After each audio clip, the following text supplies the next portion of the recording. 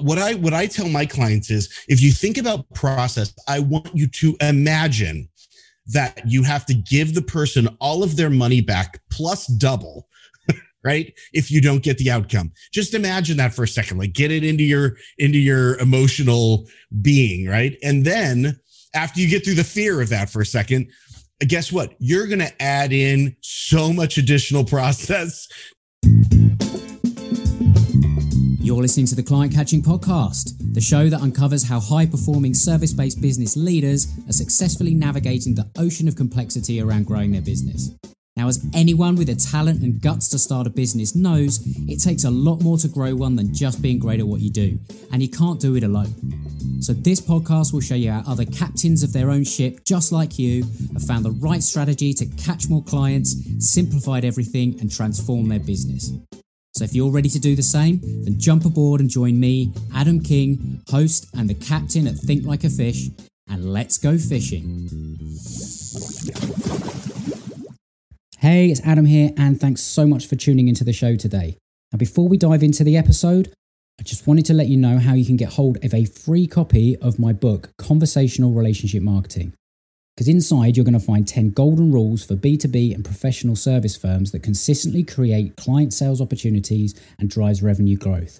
And you'll find out how to do all of that using professionalism, ethics, and good manners. So what you can do to get your free copy is go to the podcast gift page at thinklikeafish.co.uk/podcast gift. And when you get hold of the book, what you're going to discover is a simple strategy to ensure that you consistently have a full calendar of motivated and qualified ideal potential clients who want to discuss doing business with you. And what I'm literally doing is giving away the exact entire strategy that my clients pay thousands to implement with them. Not only that, I share throughout the book links to templates, frameworks, and workbooks that you can use to actually implement this strategy and get results. And it's all for free, no strings attached.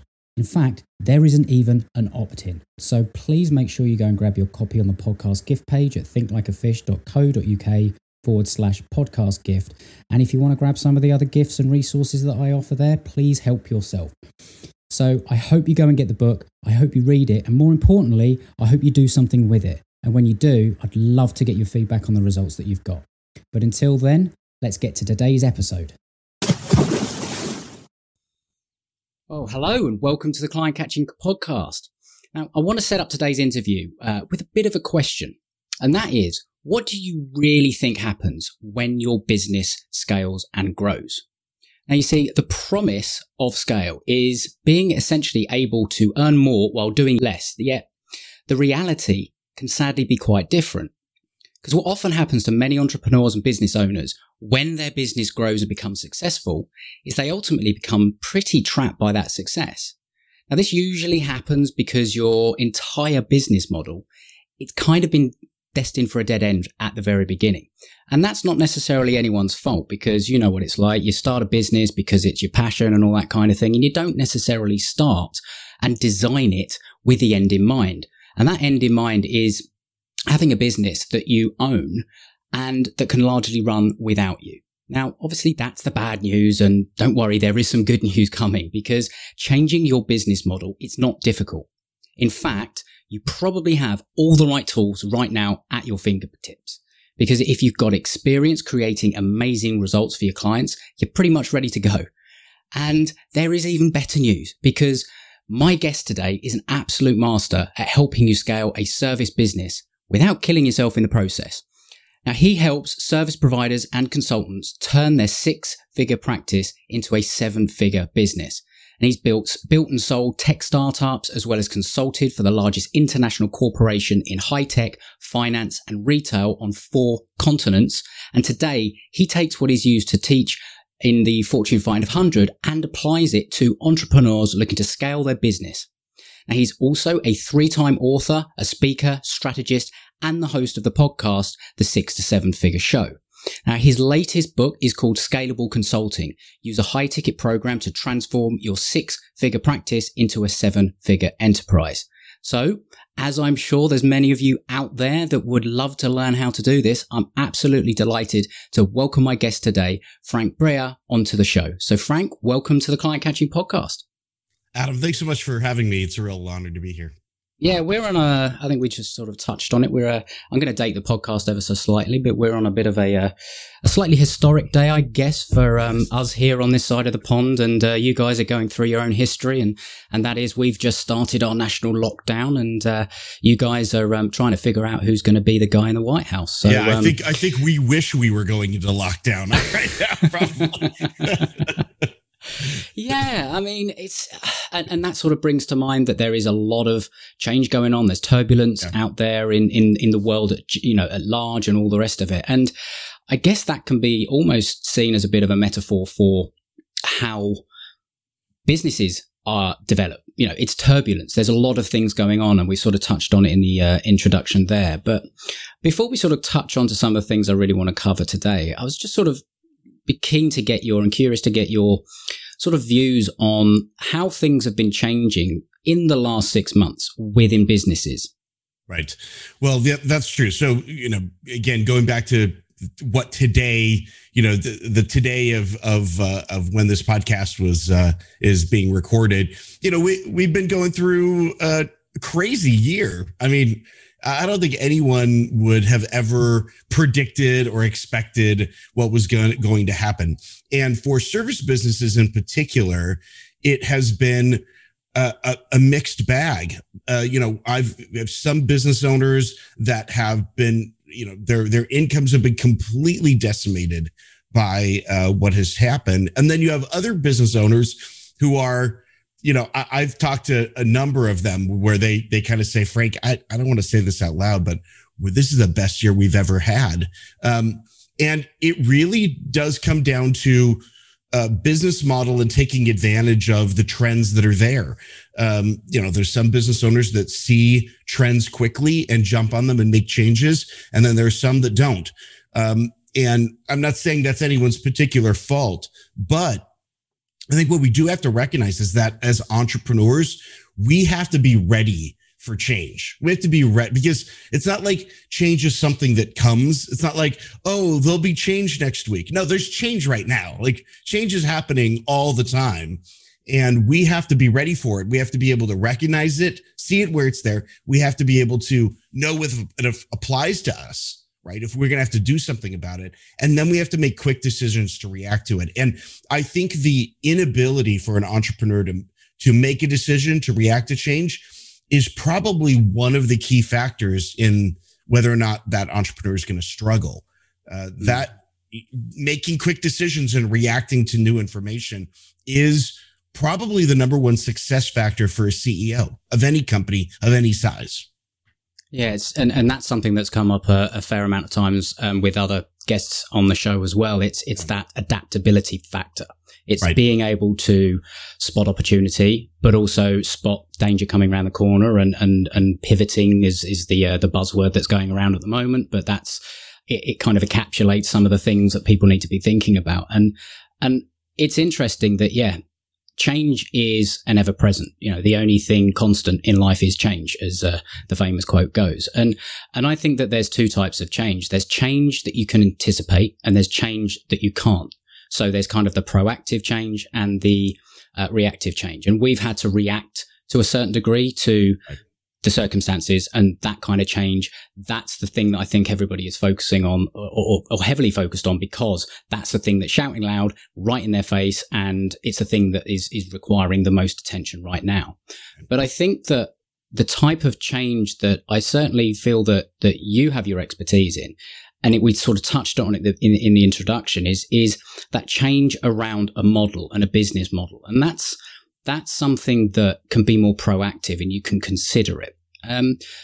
So why don't you sort of describe what you mean in terms of what's the kind of before business model that you see people struggling with, and the after business model that you help them to put into place that helps them achieve the scale that we're all after? Yeah. The service business life cycle is pretty common. So as you mentioned, it's something that we see. It's a pattern. It happens again and again. But yet it's really difficult to adjust to. And there's a number of reasons for that. But let's just describe the life cycle first. So first of all, most people in service businesses will start out essentially being the product, right? I am the product. I will do something. I've got knowledge, or, I've got time, or whatever it is I can sell. So this is particularly true with consultants. A consultant will go out, they'll either leave a job or an existing experience, and they'll leverage that experience then for other clients. And so you got people, and you're like, hey, I'm a smart person, like, hire me, I can come in and fix that. And of course, the people who know you and know you're a smart person, they're going to hire you. They're going to bring you in, and you're going to do that. And so almost every service business starts off with the idea that the entrepreneur is the product, is the thing, the person who is going to be executing on that service. Very few service businesses just, pop up one morning and suddenly it's like, oh, I've got a staff of 12. It's like, not how it works. So that business model is successful at the beginning. It's very successful. It's a great formula. It works. In fact, I would tell anyone who's starting from scratch, that's the easiest business model to get off the ground. I mean, compare it to software, manufacturing, product development, like any of that stuff is much more difficult. It takes a lot more investment, a lot more time. It's in capital. Frankly, you got to put money into that stuff. But service businesses tend to be easy to start. So we launched that, and we're in phase one, I'll call it, where we're the product, right? And then we get to a place, kind of phase two, where I run out of time, and I can't be the product anymore. And I'm not going to be able to sell anymore. I can't bring on another client because I can't deliver anything. Or we think, well, I'll just hire somebody. But the problem is that we've turned everything into us. Like, we're the product. So, a lot of service businesses have a hard time hiring people because they won't do it as well as I do. Yeah, that's true. They won't. Like, there's no way to solve that problem. You cannot hire enough of you. Why? Because you're an entrepreneur. Like, would you go hire on someplace? Probably not. So this skill, the skill set that you're looking for is essentially the superstar, rock star type, right? You as the entrepreneur, you're going to have a very hard time finding it. And even if you do, even if you're lucky and find one person that might fit that role, they're probably going to go start their own thing pretty soon, right? So it's not going to be a long-term solution to the problem. So we end up with this phase where we have a growth plateau.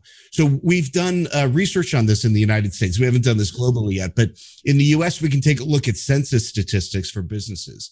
And if you look at the category for consulting, it's really fascinating. You look at the incomes and the overall revenue levels, and they plateau out.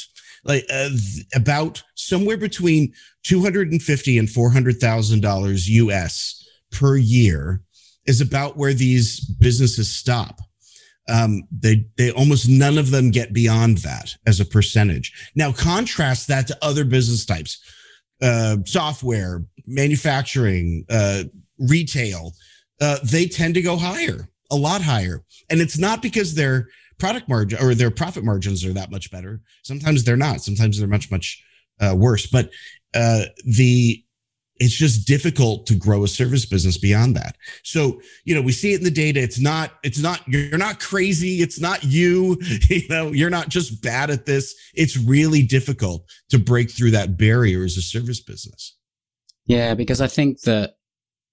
I mean, it's certainly the experience that so many people I talk to. I've been on that roller coaster. That's exactly how you could have described how I started, right? And probably everybody that you talk to has almost an identical story, right? I think as well, especially talking about the changes that we're seeing and some very smart people, senior people that have been in corporate roles, for example, have now found themselves needing to go and maybe find something else because of their situation and the job market and all the rest of it. Now they're probably about to take this step into thinking, well, I've got all these years of experience.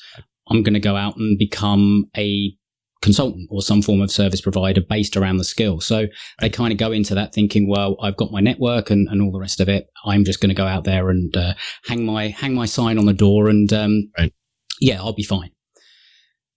different story though, isn't it? In reality, when it, as you say, you can get to that first stage fairly simple if you've got a decent network. It's getting to stage 2 and then 3, 4, etc. That I guess you don't necessarily think about. You haven't started with that end in mind. That's right. And you don't realize that there is that plateau looming.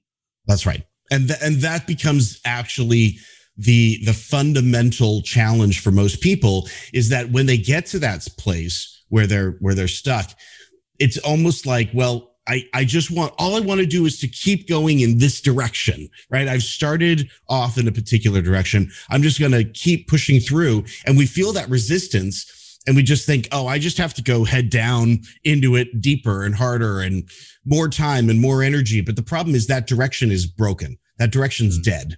That's a dead end you're on. And so this resistance you feel is not just the wind's harder and I've got to push through it. It's that you've reached the end of that line and it's time for you to shift.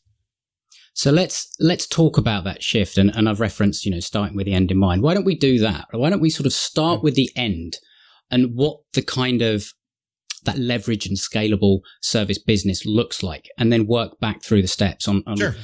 Somebody that may well be listening to this and they've just started, or maybe they've got some success and they've been established for a few years and, they're doing pretty well, but they are reaching either the plateau personally or in the, with the business, and they're having to rethink all sorts of different things. So where is I guess there's never an end point. We all know that in business. We even had that quick conversation at the beginning, but there's never that you never arrive at the destination. But where are you trying to get to? Yeah. So let's contrast the end with where we started, right? So when, we start off and we think, okay, well, I'm just going to go out and do everything. The end is exactly the opposite of that, right? The end is to have a business where you can fire yourself from the business, right? So imagine having something running that doesn't need you at all. Not only are you not the product, you're not anything to it. Now, I say that in that it's your IP, it's your, you created it, you ran it. But you have to think of yourself at the end as the investor.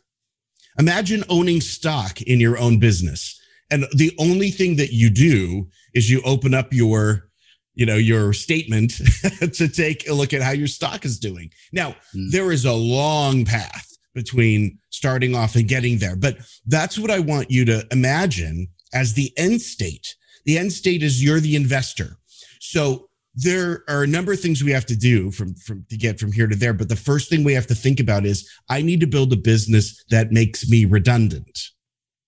That's the first thing. And that's scary for people, especially when you start a consulting business, as you mentioned, Adam, because you've been let go from a position and you have to do something else. So now you're thinking, how do I make myself redundant? It's almost like it's, against our own. It's like cognitive dissonance, right? To think about it that way. But we have to think about processes. And so the very first question that you have to answer is, what is the outcome for my client? Not what is the product, not what's my secret sauce, not what do I do, but what outcome does my client actually get out of working with me? And this one question is the thing we skip over a lot. A lot of business owners think, well, I'm trying to scale, so it's going to be all about process. It's going to be about hiring. It's going to be about growth and investment and all this stuff. And all of those things are important. But the problem is that all of those questions just push you further into that resistance, right? They are basically the equivalent of going heads down into the wind. But that's not the right direction to go in. So we first have to ask ourselves, okay, what is it really that this business is about? And it's odd because we think, hey, I'm doing pretty well here. I'm doing 6 figures a year in income. Why am I thinking about these foundational questions like product? But that, in fact, is the question. We have to move in a different direction because this direction that we're in right now is not going to work. And so there's a couple of things before you move on. There's a couple of things I want to sort of pull out of that. Sure. that jump out to me and I want to sort of make sure that are clear to anyone listening. And that's, you sort of talk about thinking about it like an investor. And I used to run a marketing department for like wealth management and all the rest of it and talk to a lot of investors. Yeah. And the interesting thing is they have a very different mindset. Yes. They do. to the majority of people. Investors think leverage. They think, where am I going to get the most return? And they also think about, investors don't just go and invest in anything. They have a plan and a process, and they've thought it out and all the rest of it. Now they will have, and they also, which is coming on to your next point, an outcome in mind. They will have a style of investing. Are they investing for value? Are they investing for the long term? Have they created their portfolio in a way that can actually sort of incorporate a number of different things? And, I'm not an expert in that side of things. It's just the way that they think is very, very different. And they, we spend too long thinking, right, how can I use my time to build wealth? Whereas they think, how can I use leverage to build my wealth? Right. It's a very different way of, and coming on to the thing about the outcome as well, because that's sort of the outcome that they're, obviously thinking, but it's so important. And the very specific point I want to sort of make clear that you said there is, it's the outcome for your client. Yes. So you build your business based on the outcome that you can achieve for a client. And most people will go into something like a service business and they will just talk about what they do. Right. That's exactly right. I'm a graphic designer. I'm a HR consultant. I'm a financial advisor. I'm this, that, and the other. And that is all you're thinking about. Even if you were to think ahead, 3-5 years ahead, I'm still going to be providing graphic design services or financial advice. Right. That doesn't really say anything different, does it? Yeah, it does not. And so the first big barrier is getting past the idea that you're a title, right? Mm-hmm. That we just boil down what you do into a description of your skill set, because again, that's not useful. It's kind of like saying, I just need to hire someone who's really good with a hammer. Well, why? What are you doing with that hammer? Are you going to build something? Are you going to tear something down? There's lots of things you can do with that hammer. You have to sort of make a decision about what that is. But the second problem with outcome, and again, when we say outcome for your client that they care about, that this is the thing that, keeps them up at 2:00 at night in the morning, and they wake up in cold sweats, your client. So what is it? Well, in the personal development space, this is a big challenge. So a lot of people who are in personal development will think they're claiming or, stating some kind of an outcome that matters to their client when they really aren't. For example, I hear a lot of people, when I ask them, what outcome do you create for your client? They'll say, I help them get clarity around their life's dream, right? I don't know what that means. I'm sorry. No one knows what that means. I hate to be the bearer of bad news. Isn't it? It's like, hang on, you help people get clarity, and I have no idea what you're talking about. Exactly, right. So I always tell people, clarity is not an outcome. If you are in the clarity business, you need to think further. And a lot of people, a lot of people get stuck here. I'll give you an example. So one of my clients a few years back, she came to me and said, I'm having trouble expanding the business because no one kind of gets what I do. And I said, well, what do you do? And she said, well, I help female executives get work-life balance. Okay, well, we kind of all know conceptually what work-life balance means, but I asked her and I said, if you saw a woman walking down the street, would you know if she had work-life balance or not? No. Okay, could you ask her 3 questions to help her understand if she had work-life balance? No. So how are you going to market that? Like if your entire audience can't even agree on what this looks like, how are you going to market it to people? How do you connect with them emotionally? How do you say the words that go, oh my gosh, she totally gets me? You can't. So we dug in a little bit further. And what we realized was for her clients, they applied work-life balance to achieve something in their lives that was important to them that they couldn't get any other way, right? Because most people that don't have work-life balance, other priorities are taking them off of what they really want to do, right? So she changed what her positioning was for her outcome. And she said, I help female executives with family, again, so we got family and career. I help them set and achieve one audacious goal for the year. And by the way, if your audacious goal is reorganizing your pantry, I am not your woman, she would tell people. So this completely shifted what she was doing. So instead of like talking about work-life balance in some ethereal way, her entire marketing campaign was transformed. She'd bring these female executives in for a free lunch. You know, they for an hour. She would basically get them to think about this audacious goal, and they'd write it down, and they'd stand up and they'd read it out loud, and everyone would applaud. And there's all this emotional momentum around this, right? And then at the end of the lunch, she had the easiest close job ever. She basically said, who here would like to achieve that goal this year? Raise your hand. That was it. Like, you're in. So when we align with something that people actually care about and are emotionally invested in, it is so much easier to get them to sign on. Now, that sounds like it's just a marketing problem, but it actually is the first step to process orientation, because now that I know what the outcome is, I can actually build a process around that. Well, again, when it's just me and I'm just trying to be smart and I'm going to come into your business, I mean, think about the pitch for most consultants, right? So what we do is we kind of ask a lot of questions, we dig around till we find a problem, and then we tell you about that problem. And then, you know, we're really smart about fixing it. Like, that's just not it's just not something I can repeat over and over again. What's that old joke is, I'm a consultant and I will steal your watch to tell you the time. Right. That's one of the, that's one of those jokes. I had a Fortune 500 CEO tell me one time, so, large corporation, multi-billion dollar corporation, say, listen, consultants are just people that we hire to come in and tell us to do stuff we've already decided we don't want to do. I'm like, yeah, that's pretty close. Maybe you should do it then. I don't know. Yeah, it could be. But it's I mean, that's an old joke and all the rest of it. And most people I know that do this, they actually do provide value. Yeah, of course. But I think the reason why there is that cliche around is because people haven't gone through, certainly if you're a consultant and you're going in other businesses, you haven't defined that outcome. And so you can't give those people clarity. And thinking about that story there about the CEO, if you were a consultant that went in and said, well, this is the specific outcome that I will help you achieve, he's going to actually listen rather than go, not another one of you. I'm going to sort of keep my hand behind my back. Thank you very much. Right. Do you think, though, that there is that part of the reason why people don't necessarily think about it this way is, partly just you don't know what you don't know.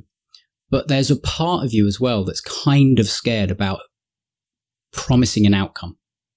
Oh, absolutely. I mean, we're all petrified to death of failure. I mean, that's like the number one fear that any human being has. Forget entrepreneurs. Like we just are scared of failure. We're scared of finding out that, especially, not to make this a gender specific thing, but for a lot of men, being found out as a fraud is like a deep-seated fear for most men. But any entrepreneur is scared of failure. And so, yeah, of course, a lot of times we look at an outcome and we go, well, that's kind of scary. I don't really want to stick my neck out for that. So let's pull it back in a little bit, right?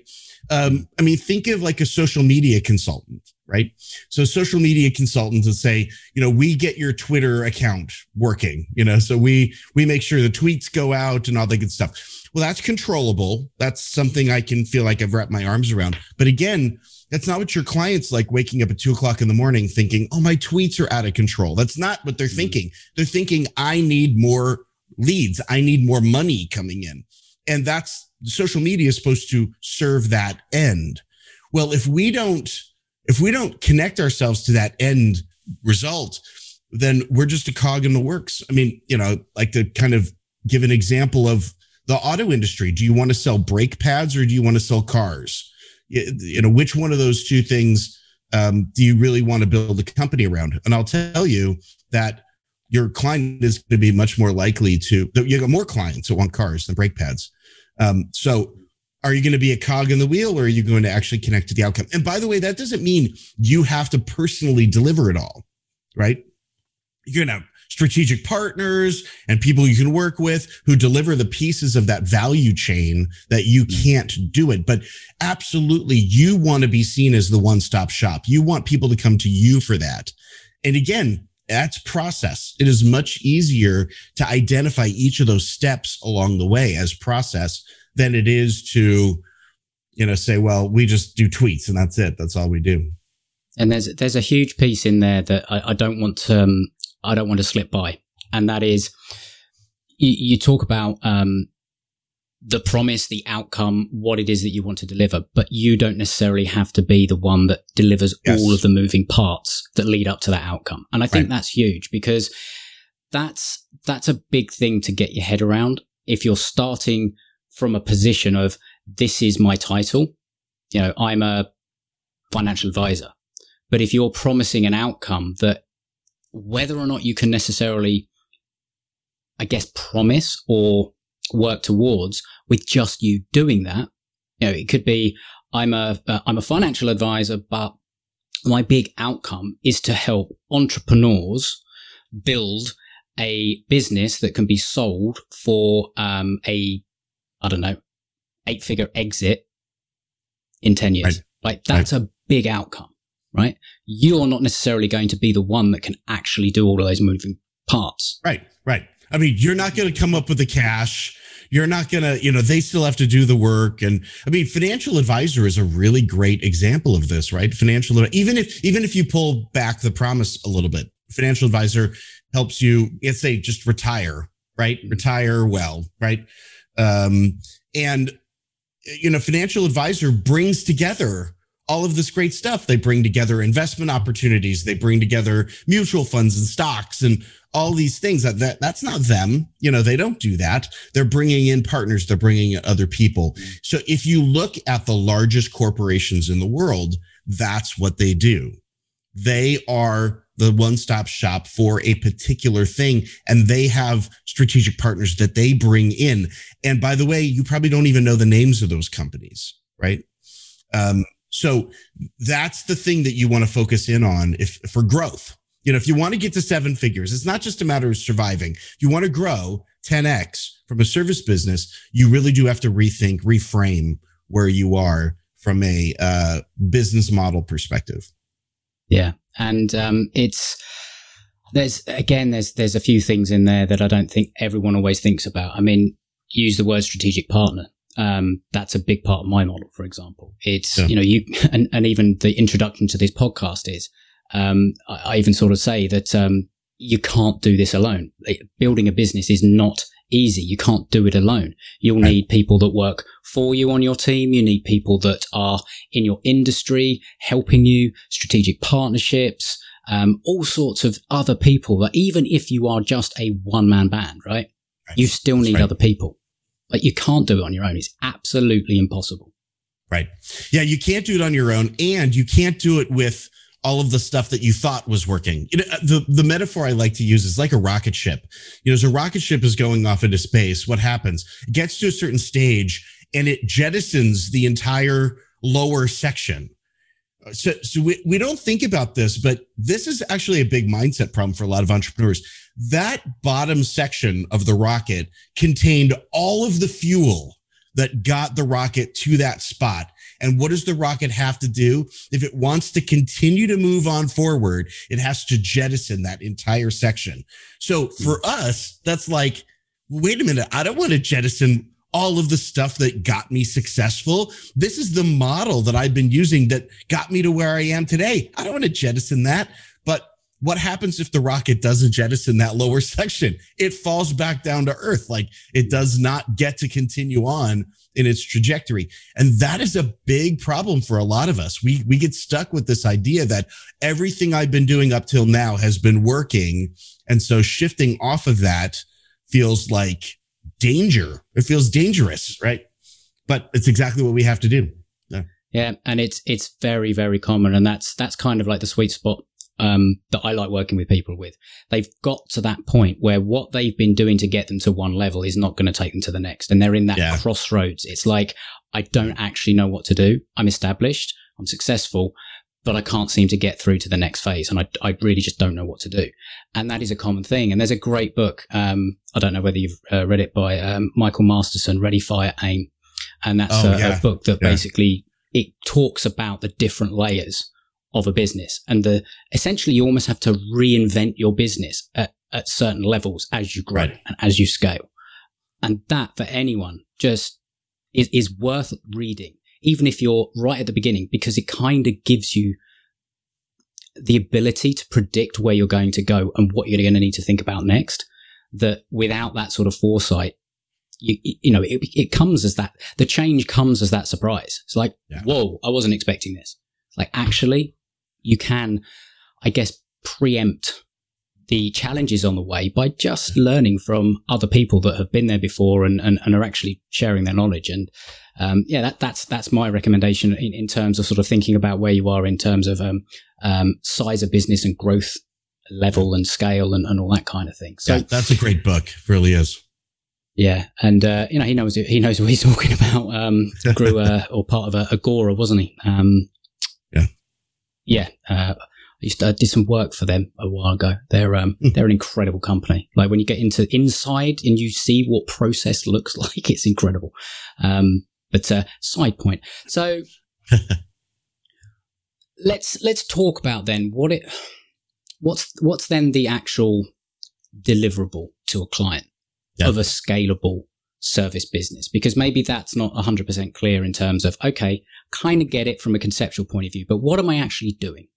Right. So essentially it's at this point, now that you've rethought the direction and we now have an outcome oriented focus, we're actually set up for success. Okay. And it then becomes people and processes. And I've got the order backwards: processes first, then the people to execute them. So once we have an outcome, I can now set up what that process is going to look like. And, what are the steps that I need to take my client through? Every single client is going to be starting from the same point, right? So we call that A, and we want to get them to the same point, say Z.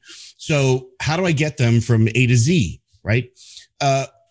And writing down literally every single one of these things in and understanding what that process is going to look like. And this is an incredibly important exercise, because the moment, what a lot of entrepreneurs do is they will go through that process and they'll hit a place and then they'll go, well, now it depends. Right now it depends. If they're this, we have to do that. And if they're that, we have to do this. And that right there is your warning sign that there's a problem. Anytime you hit it depends, you're going to run into trouble. And the it depends is a function of, I don't have a clear enough definition of it, either exactly who the person is that I'm working with and the state that they're in, or exactly the outcome I want to get them, right? So this it depends is still ambiguity that we have to iron out of our business model. So once you can write down the steps without any it depends along the way, then you're set up for success in a repeatable process that I can staff and do over and over and over again. I mean, we really have to think about this like a manufacturing line, Again, going back to cars. If I'm making cars, there isn't a place in the manufacturing line where the cars split off into two different directions, because, well, sometimes we're going to do this, sometimes we're going to do that. Like, it's the same manufacturing line. And a lot of the things that we think are different are actually really the same. So, it doesn't matter what color the car is, because on that last step, when it paints all of the metal, different colors come out of the paint machine, but it's still the same stage. So we have to kind of think very creatively through this process. Like, how do I do the most for the most amount of people with the least amount of change to process? So that's the first thing you have to do is get the processes right. And then it comes down to people. Now, it's not about hiring a bunch of people, because that's, again, a big mistake that a lot of entrepreneurs make, is they start hiring people. If I can never do this task ever again, I'd be happy. So let's go on to Upwork and let's find somebody who can do this for me, as an example. But that's actually a formula for failure, because you're not staffing the right thing. You're just staffing the painful thing. And that's not necessarily the right thing to do. So what we do with a lot of our clients is we'll take them through an exercise where you actually write down an org chart for the company, an organizational chart for the very first time. And people are like, it's just me. It's just going to be one box at the top. And so we talk about functional org charts. So forget who staffs them, but your company if you think about this process, and again, you have to have the process down first. And that, again, that's a big mistake people make. Figure out the process, and then you can actually write down, well, I'm going to need 3 people to do this part and 1 person to do this part. And you can actually write out this full org chart and identify the skill set of the person that needs to be there. And they should be very specific. I need a writer, I need a Facebook ad marketing expert or whatever. You can actually put skill sets associated with these boxes. And then you go through and you put names in all the boxes. And at the very beginning, it may be Frank, and all the boxes, because I'm doing all the work myself. That's okay. But now you know exactly what functions you're going to have to hire for, and you can start to prioritize them. Okay, well, the first person I need is a writer. I need a writer. So that's the first hire I'm going to make. It's going to cost me this. This is how many clients I'm going to have in order to afford it. But now we're making strategic decisions about staffing the organization, as opposed to me waking up in the morning and going, oh my gosh, I have to answer customer emails again. It's going to drive me crazy. So let me get a VA in here to do it. Like, we have to be really strategic about what the choices are, rather than just kind of responding as we go. So by setting up process and then having a functional org chart that helps you understand what your people needs are going to be, that is how you plan for the scale. And I think that, and this comes up a lot as well, around the importance of process and systems and all the rest of it. And this is always from people that have achieved a success and they've got a business, they've got a lot of experience, and they all talk about the importance of process. Unfortunately, what a lot of people hear when they think process is, no, I'm not process minded. I can't create processes, or, oh God, it's the most boring thing. I just want to kind of be a free, happy entrepreneur that just figures it out as he goes, and blah, blah, blah, blah, and all that kind of thing. Right. So I think it's really difficult until you feel that pain so much to help somebody understand why process is so important. But if you had to sum it up, why would you say the process is I believe it's one of the most important fundamentals after your offer and the outcome that you're promising your client? What would you say to someone? Yeah, because business growth is about automation, fundamentally. And what is automation? Automation is taking something that works and doing it again and again and again and again and again. And if you don't have that thing that works at the beginning, there's nothing to automate. There's nothing to grow. Imagine how difficult it is if let's say you wanted to build a 10-story building, right? So I build the first story of the building and then I knock it down. And I build that first story again and I knock it down. And then I build it again and I knock it down because I've got nothing to build on, right? Mm. If I want to build 10 stories, I'm going to have to build the first and then build on top of that first thing. So without a process, that's basically what we're doing to our business every single day, is we're knocking down the first story of the building every single morning. We wake up, 100%. And I've kind of led you with that question because what it brings onto, and your answer brings me onto, it kind of links it to that sort of talking about the outcome and then how people might be fearful of making a promise around an outcome. And how can I make that promise? Well, you can make that promise when you've created a repeatable process that nigh on guarantees that outcome. That is exactly right. And when people, because people, again, in the service business get hooked onto this word guarantee and they start to freak out, right? And I'm not talking about because I talk about you need to be able to guarantee the outcome of your client. I don't mean that in a legal sense, right? You don't have to be legally guaranteeing. In fact, I think legal guarantees like money back guarantees and things like that, they're lazy. That's the lazy way out. What I tell my clients is, if you think about process, I want you to imagine that you have to give the person all of their money back plus double, right? If you don't get the outcome. Just imagine that for a second, get it into your emotional being, right? And then after you get through the fear of that for a second, guess what? You're going to add in so much additional process to make sure, right? It's like, okay, well, so I guess if I have to double guarantee the results, I better call my client before the due date to make sure they're really okay to give me back the things that they need on that due date, right? So we start to put in things like accountability. We start to put in things like mentorship into our service business. And that wouldn't have shown up in the process at all if we had thought about it. It's easy for me to say, oh, well, just start in with what we do. And if you don't like it, I'll give you your money back in 30 days. Like that didn't force me to think anything about how to support my clients and actually getting that outcome. All I did is I said, well, I guess we'll have a refund rate of 8%. So we'll increase prices by 8% in order to cover the additional refund rate, or whatever, right? That's lazy. That's lazy. It really does come down to exactly as you mentioned. We have to think about all of these different things. And when you do that, then you basically are guaranteeing the outcome because the process, if I go through 1, 2, 3, 4, 5, there's no way I can't get them to where they want to go.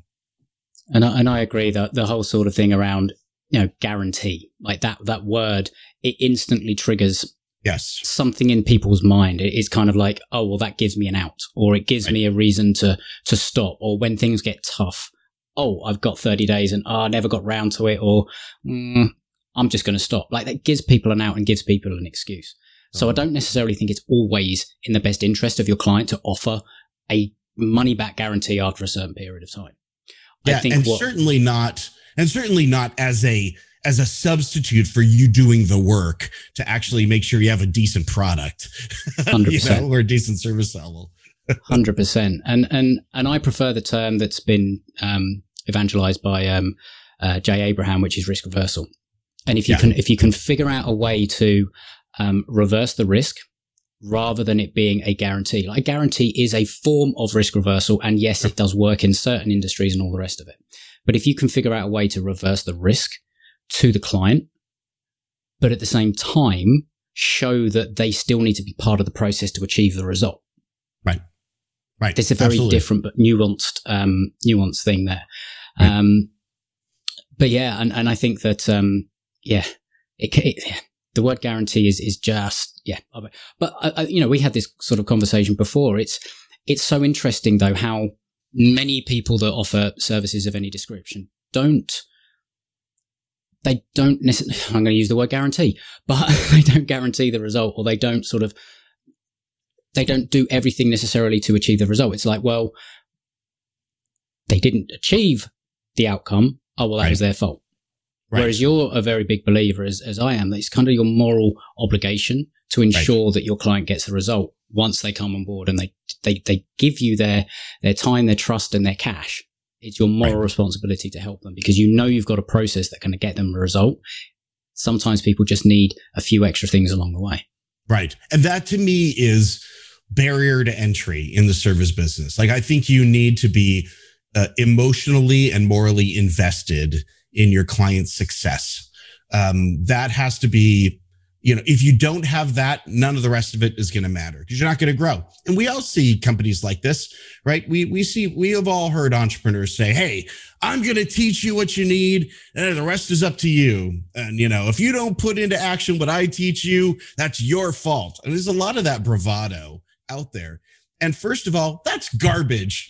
Like, I just want to say right now, unequivocally, do not hire those people. Okay. Mm-hmm. It's garbage. And I'll tell you why it's garbage, because we would never accept that attitude in anything else. I mean, imagine if, you sent your child to school and the math teacher stood up in front of the class and said, I'm going to teach you what you need to know. If you don't do it, it's your fault. You're never going to learn math. You're never going to get out of my class. We would immediately say, get my kid out of that person's classroom, right? But somehow, like in entrepreneurship, we think that's cool. No, there's so many other things besides teaching that need to happen for someone to execute, right? A service-based business is essentially a combination of three things. It's skills, accountability, and mentorship. Okay. Your client may, in fact, need to learn skills, but that's not going to be enough to get them to what they want. No. And if you don't believe me, then go get brain surgery from the guy who just read the textbook. You're not going to do it, right? You know that your client needs more than that. And so this attitude of, well, I'll do my part and then just throw the rest over the fence to you. That's just it never works. It doesn't work in any other element of helping people. And I don't think it's particularly helping people. I just think it overloads them with more stuff, more videos they need to watch, or workbooks they need to fill out, but actually no results. Yeah, 100%. And yeah, it's funny how that. And first of all, I'm glad that my maths teacher was never like that. I mean, I literally I scraped through like that. I mean, dyscalculia and ADHD all mixed up together, which means maths was never my strong point. But I did have a good maths teacher. And that was all about, okay, he's struggling with the skills, but right. The mentorship, the accountability, and it wasn't just the teacher. It was bringing in my parents, I remember at the time, to, really help with all that kind of thing. And I scraped through. I just about scraped through. But none of that would have happened if that teacher had stood up there and gone, well, figure it out. I'm teaching you what I'm teaching you. If you can't do it, it's your fault. Right. Well, Jesus, talk about exactly. I started my career as a math teacher. That's why I taught mathematics at the university. And so I can tell you that doesn't work.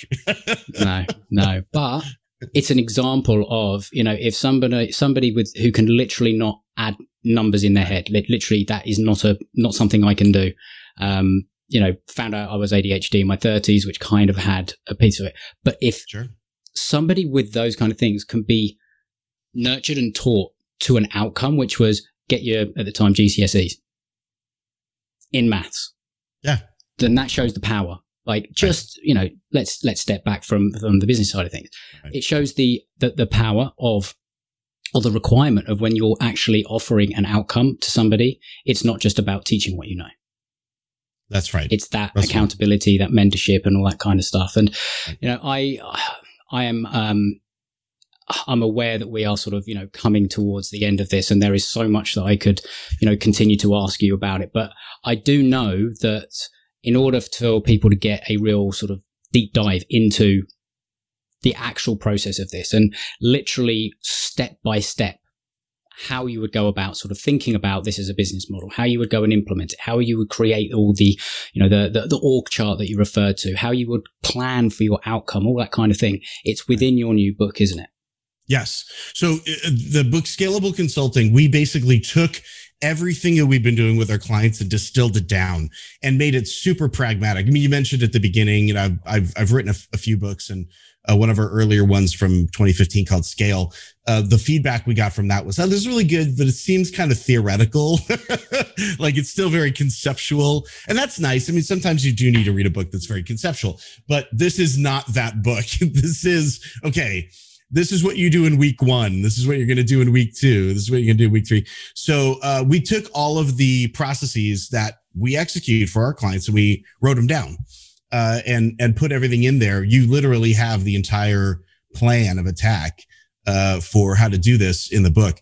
And it takes you essentially from, okay, so I have a skill where I can execute and I get good results, right? So if you're just starting out, you've never had a client before, this might be a little bit further along for you. But if you've worked with clients and you've gotten some good results, you've got testimonials from people, by hook or by crook, as we like to say, it doesn't matter how you got it. You do know how to provide a service to a client, then it's probably a good place to start.